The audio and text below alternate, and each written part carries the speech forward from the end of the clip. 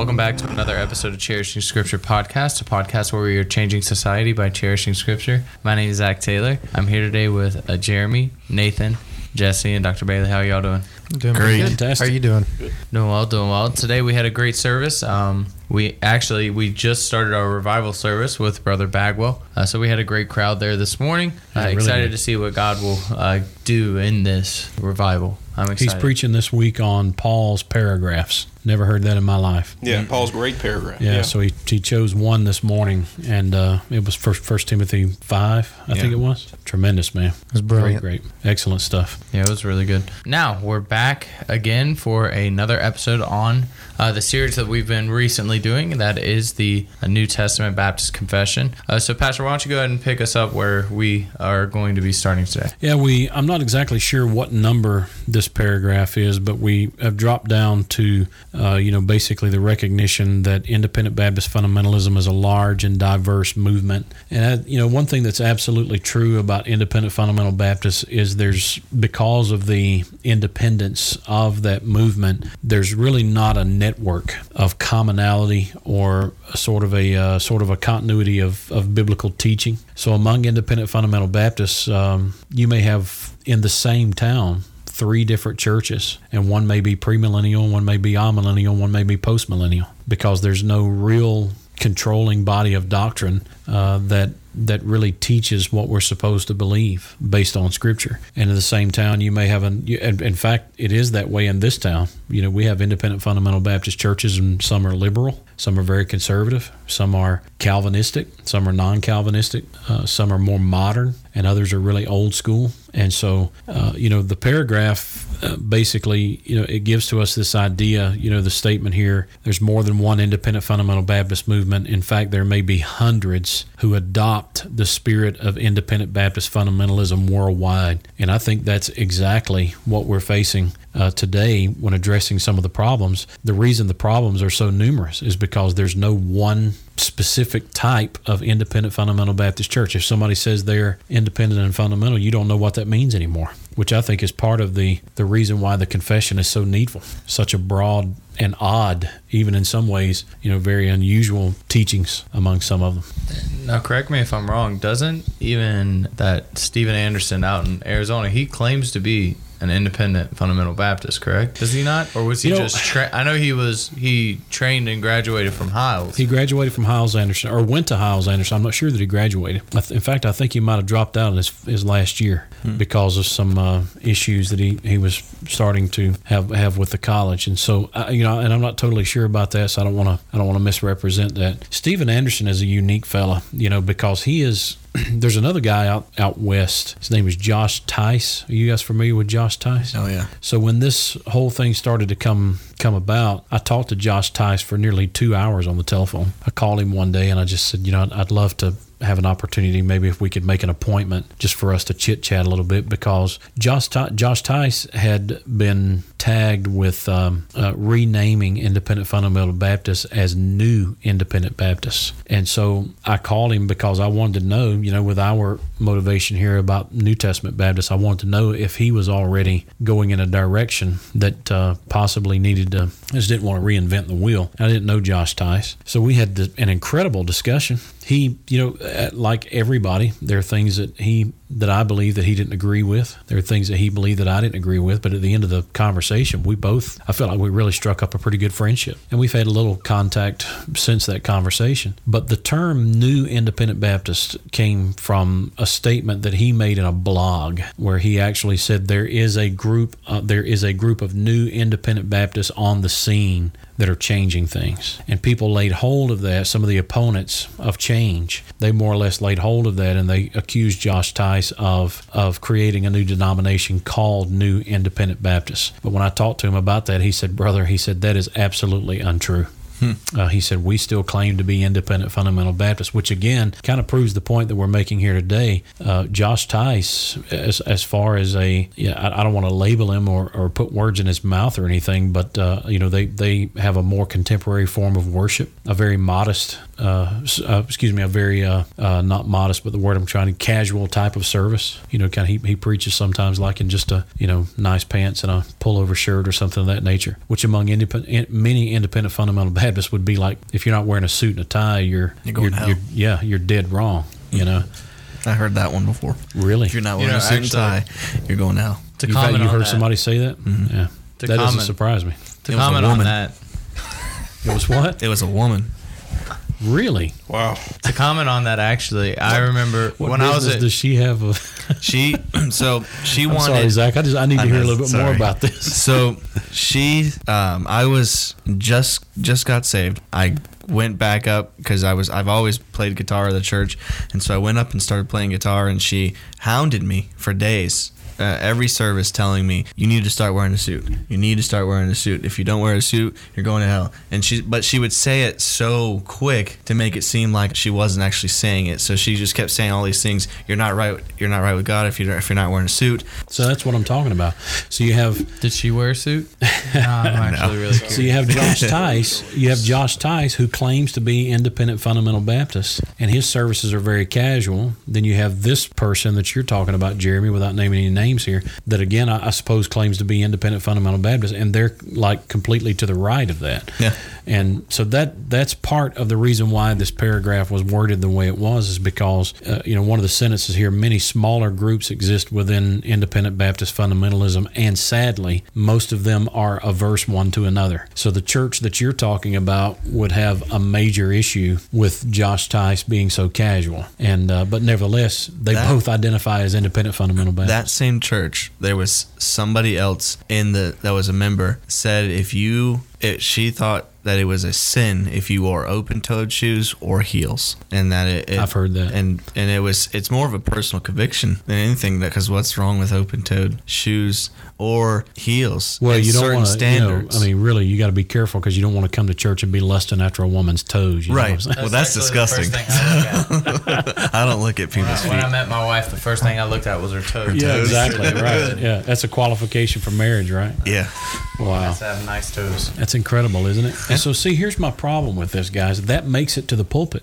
There's no filter. This makes it into church standards, and it makes it to the pulpit as if this is a doctrinal message. And to me, that's just foolishness, to emphasize something that petty and permit that to go to the, Brother Bagwell was preaching this morning. You guys all were here and you heard him. And did you notice how he opened his message up with that really strong statement, force me to stay with the passage, force me to stay with the text. Yeah. I don't need to tell stories about my childhood and tell fishing stories and all that kind of stuff. That's where the first error, that's where it comes. Personal stories, personal illustrations, and all that kind of stuff. And I suppose there's times when those may be appropriate, but when that's the meat of the message, the meat of the message, when that's the best thing you say that day, we got major problems. Yeah.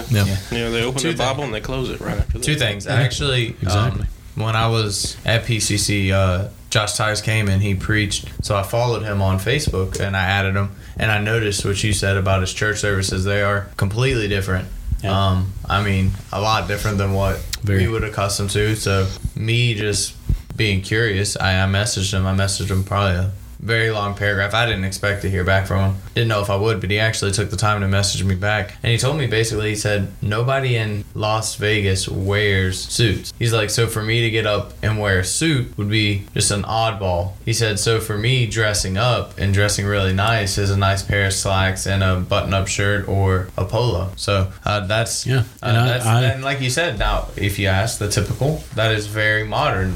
Do I agree with it? No. Maybe not. But it talks about the diversity. Also, just to be clear, I looked it up, and Steven Anderson actually does identify himself as an independent fundamentalist. So some people have said that the term New Independent Baptist came from Josh Tice, and I talked to Josh Tice about that personally, and that's not true. It was a misrepresentation of something that he wrote in a blog. And then I've heard other people that have said that Steven Anderson is beginning to try to call himself a New Independent Baptist. I don't know. He does. His does identify as that on the church website. He identifies as a new independent fundamental. Yeah, my contention is that the terms independent and fundamental are where the problem is. It's not the term Baptist, but I think those two terms, independent and fundamental, have really been lost to scandal and controversy and some of the garbage that people have, like Jeremy's talking about here. You just never know what you're going to get. When you walk into an independent fundamental Baptist meeting, you absolutely never know what's going to be preached. No. I'll give you another example. I went to a meeting one time, true story, and early in the meeting, there was a man who stood up and said, if you don't wear a necktie, he used the term fag. He said, if you don't wear a necktie, you're a fag. And then he left the meeting, and the next part of the meeting, another man came, and he said, those neckties are for queers. If you wear one, you're a fag. So we had, in the first half of the meeting, we had a guy preaching for him, and the next half we got a guy preaching against him. Here's my thing. None of that's in the Bible. No, for or against is not in the Bible. So I wear, I mean, you guys know me. I wear a suit and a tie every time, at least every Sunday. And sometimes on, a lot of times on Wednesday nights, I just wear a shirt and a tie because it's a little more personal. But I seldom get any more casual than that, But nevertheless, this is one of those adiaphorous subjects where it's just not covered in Scripture. We can't make an issue out of this. I just pulled up several different verses on modesty, and not one says anything about wearing suit ties. No. Or wearing a polo shirt. That's where the crux of this thing is. If true Bible exposition transcends culture. Exactly. It transcends time, of course, because we're not in biblical times, but it transcends culture as well, where makes the big question is how do we apply it? Right. Here's the thing. The only person that transcends time and culture is the Holy Spirit. Right. That's right. He's the only thing that can help us as far as... And geography, location, all that. Because in America today, you see two men walk around holding hands. What do you suggest? Culturally, we say that would be... effeminate or homosexual tendencies or a lifestyle. But in South Korea, just Italians do. They exchange kisses on the cheek as a sign of friendship and gesture. Nathan, you remember 4 or 5 years ago here in our church, we had that group of South American boys, and I'm telling you, there's a lot of our guys in the school, they would watch those guys' behavior because they were hugging and embracing and holding hands and putting their arms around each other at church. Yeah. And there's a lot of guys in the school, they would come to me and they would say, Pastor, don't you think that's fruity? Well, yeah, but it's a cultural thing. Thing. Yeah. Well, it's just like one thing I had to learn being white and marrying a Spanish person was when you go to a house, you greet everybody. You go up and you kiss all the ladies on the cheek. You give all the guys a hug. Tell them hello. I mean, that's just the culture of it. And if you walk in, the way I was born and raised, we'd walk into a house full of people and we'd just say, hey, y'all, how y'all doing? And then just go do whatever you want to do. You can't do that. You have to go up and you have to hug them. I'm telling you, there's been a couple times when just because culturally it's different, I walk up and hug everybody, and then they're offended. Yeah. They're offended by it. So. We'll discuss this more, definitely. I probably have to suggest a whole time for that. But Paul experienced that. He said, I am all men to all people. Why is that? Because he had a transverse culture. Even in his journey, he had to apply himself to the people to reach the people, not compromising the Scriptures while he did that. But definitely... I've become all things to all men. Well, here's a big thing. We've been preaching through Galatians. And if you believe the Bible transcends culture and history and all of that, then you have to look. A prime example is the Galatian church. They were considered. They were not just Jewish. Like a melting pot. They had Jew and Gentile in one church. Jew, Gentile. But here's the thing: the Bible transcends culture. Yeah. Now, there were certain things that they kept, but certain things that they were trying to force culturally onto the Gentiles just couldn't fit in the Bible, and Paul calls it wrong. And Paul, the cultural things that they tried to enforce as law, the Apostle Paul put his foot down and he said, no way. Yeah. You're not going to force me to do it, and you're not going to force my people to do it. So he told them no. He withstood Peter to the face over that very issue. And, it's interesting you bring that up because a lot of the stuff really, when you boil it down, it comes down to racism. It really comes down to that, because if I go into your Latino family reunion and these guys come up and they're giving me a kiss or this or that, if I'm offended by that and I look at them and say, hey, this is fruity, or this is whatever you want to call it, if I have insulted their culture, that becomes an issue of racism, in which I say your race is wrong, your culture and your race is wrong for this. And if we don't have Bible to defend those statements, that's where, Brother Hudson, you're talking about Paul saying I was all things to all men. He was willing to go to, even when he went to Corinth, he never compromised the truth, but he allowed that Corinthian culture to have certain inroads into his life so that he could be identifiable with that culture. Same thing with Daniel, Shadrach, Meshach, and Abednego. Shadrach, Meshach, and Abednego are not even their names. Their names are Azariah, Mishael, and Hananiah. They adopted those Babylonian names because that was the culture that they were going to have to live in during that day, and they were able to do that. But when they told them they had to eat meat that was sacrificed to an idol, they said, we can't. That's because it deliberately disobeyed the scriptures which they knew and which they had in their own conscience. That's and right. this we were sitting in lunch today and talking about this. There's a difference, and there's something that a lot of churches need to realize, is there's a difference between preference and conviction. Absolutely. Huge difference. And when it comes to preaching, it seems like these people they're just running out of things to preach. But how long have you been here, Pastor? 5 years? Yeah, 5 years. And how many books have you preached through? 6 or 7? Oh, I don't remember now. It's 6 or 7 now. Yeah. And we're getting ready to start another one shortly. And by the time you either retire from this church or, God forbid, you die, you still probably won't cover the whole Bible. I won't. When I was in Live Oak, I colored 17 years. 17 years in one pulpit, 39 books. And how do you run out of things to preach? Because by the time you get through the whole Bible, it's time for you to start back over. You start back over because by that time you've had another generation come and go in your church. It just blows my mind, the things that people find. It's really lazy. Yeah. For somebody to stand up and say, today I'm going to preach on open-toed shoes. For me, that's insanely lazy. That's a person who has not been in the Word of God, and it shows in the content of what they say and what they preach. Well, just think about it. Even if you preached a psalm a week, it would take almost 2-3 years. And we got hung up. And some of them, the 119th, you're not going to preach that in a week. No, because we do a Psalm Sunday. What you're talking about is our practice here. Once in a while, we do a Psalm Sunday when we have a break. And but now here we are in the 18th Psalm. And you remember what I said before to the church is that sometimes we do a Psalm Sunday, and then some Psalms have to have several Sundays, and that's the way it is with the 18th Psalm. It's going to be a little while before we get through it. And even some topical preachers that I listen to, they would never even dream of preaching against these personal convictions because there's so many biblical topics to preach about that are so relevant to what the church is going through. Absolutely. Personal convictions should and I'll tell you a story. Okay, this is the nail in the coffin for me. Missionary to Kenya came to our church, and I asked him specifically to go to lunch one day because I had something I wanted to talk to him about as far as the philosophy of missions is concerned. So we sat down at lunch, and I said, "Dear brother, I'm not going to call your name. I'm not going to identify you. This is a totally safe environment." I said, "But I want to ask you a question. Will independent fundamental Baptist dress code work in Kenya?" And he laughed. He dropped his head and snickered for a moment and then went into a full-on laughter because he told me, he said, "Brother Bailey," first of all, he made me promise, "Is this going to be anonymous?" I said, "I promise you it's going to be anonymous. Nobody will ever know who I had this conversation with." He said, "Brother Bailey," he said, "my first 12 months in Kenya," he said, "the women came to our services topless." To which I responded, "What?" And he said, "Yes, that's their culture." And so I asked him, I said, "What did you do?" He said, "I started in Genesis chapter 1, verse number 1 and started preaching through the Bible." And he said, as I continued to methodically and systematically go through God's word, subjects came up, and he said, I was able to address nakedness and things of that nature in such a way that was biblical but not confrontational. Yeah. There's a huge difference between the two. Some people think if it's biblical, it has to be confrontational.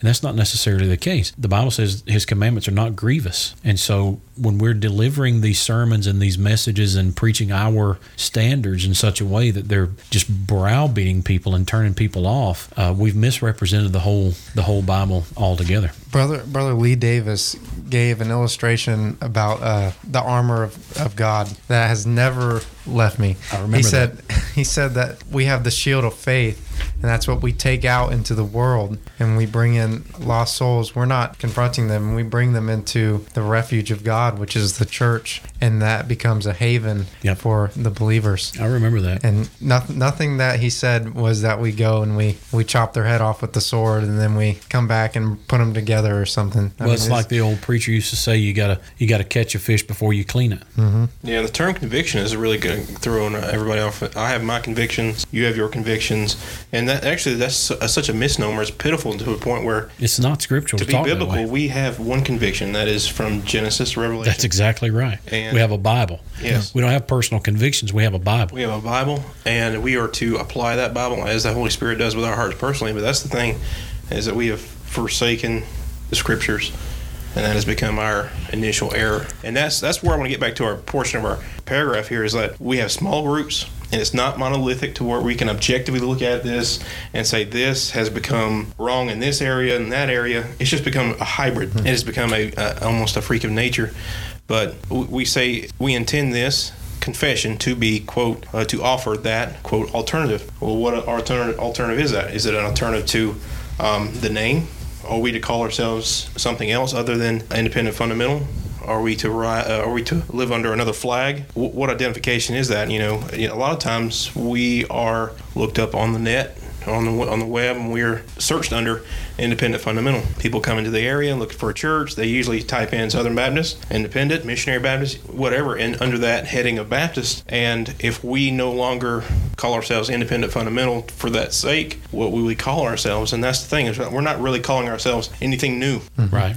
But we are calling ourselves back to the Scriptures. We're actually going back to a better term. A better term. Right. And not a lesser term or a term with less teeth. We're actually going to a more biblical term. When we call ourselves New Testament Baptists, those are terms that are in the Scripture, right, that can replace the terms independent and fundamental, which neither are in the Bible. And it seems that they are too general because, like you're saying, we have these independent fundamental Baptist churches that believe a certain set of things, and then you have on the complete flip side someone who believes total opposite. And it seems to be that even the Southern Baptists are more unified than independent fundamental Baptists. They are, because they have a stronger body, and they have the convention statement of faith.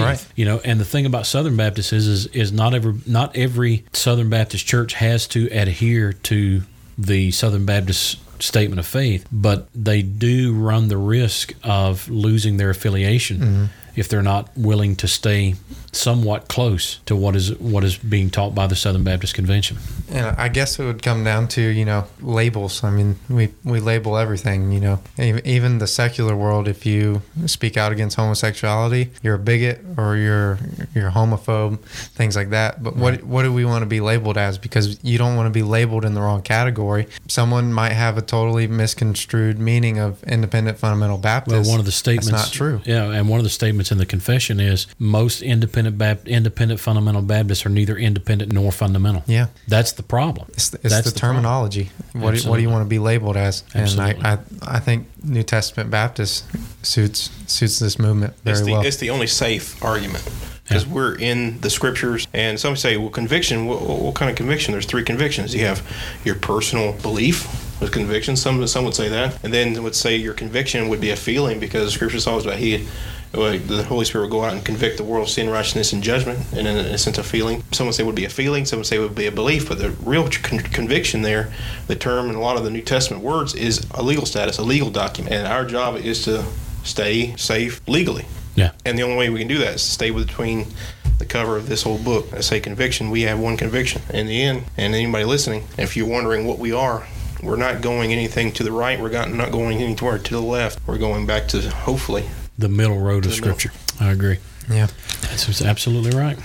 There's a ditch on both sides. You got it. That's why Joshua said, depart not to the right hand or to the left. I think ditches on both sides of the road. With reading this confession and doing these podcasts, correct me if I'm wrong, but I think the independent fundamental Baptist movement has lost the oneness in Christ. Yes. And I think a lot of it is, and we've said it before, we're taking, these pastors are preaching these things, and then certain members are going with that, and now we're just like our pastor now. And nothing wrong with loving your pastor and agreeing with some of the things he says, but if like we just said, if you would die right now, would this church survive? Do we still have the oneness in Christ, or are we a oneness in Pastor Bailey? Right. And most independent fundamental Baptist churches, if a pastor died, or even worse, if he wound up in sin, the church would feel headless. Yeah.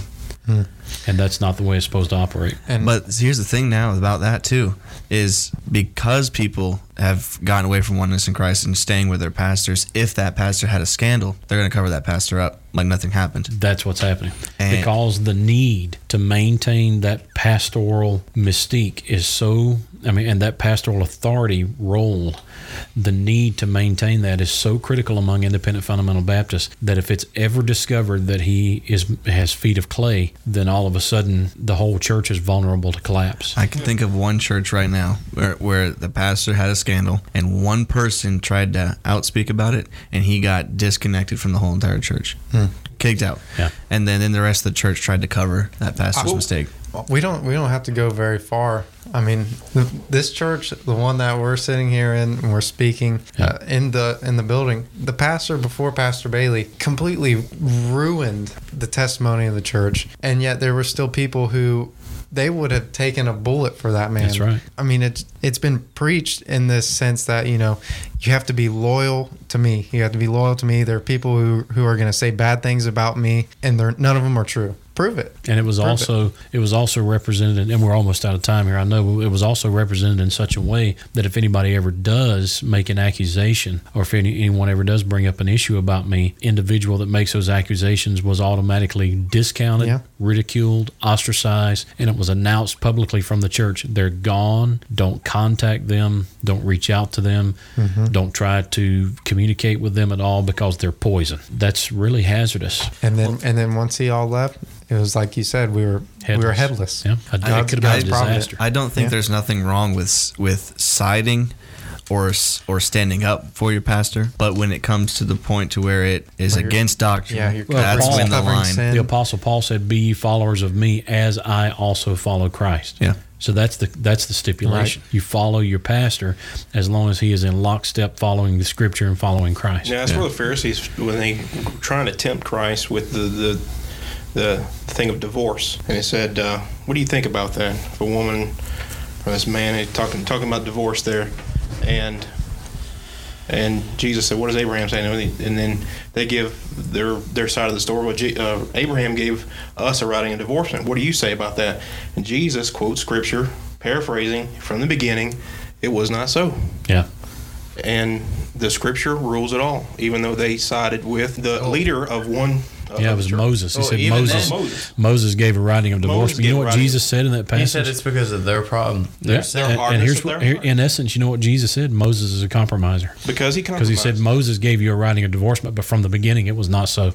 They were trying to Moses take was a compromiser and use him to kind of excuse their I'd say their sin, but they were trying to catch Jesus. All he did was quote Scripture. Right? Didn't Abraham try to get rid of his wife? Yes, he did several times. Yes, but I misspoke. That yes, he's talking about Moses in that text. But Moses in the law gave them a writing of divorcement. Yeah. Correct. That's right. But even then, like I said, Jesus said the only reason that was given was because of the hardness of their heart. Yeah. That was never meant to be. Yeah. Because of that's right. Their absolutely selfishness. They and their sin nature. The leadership of the church. But again, that goes back to it kind of brings us back full circle here.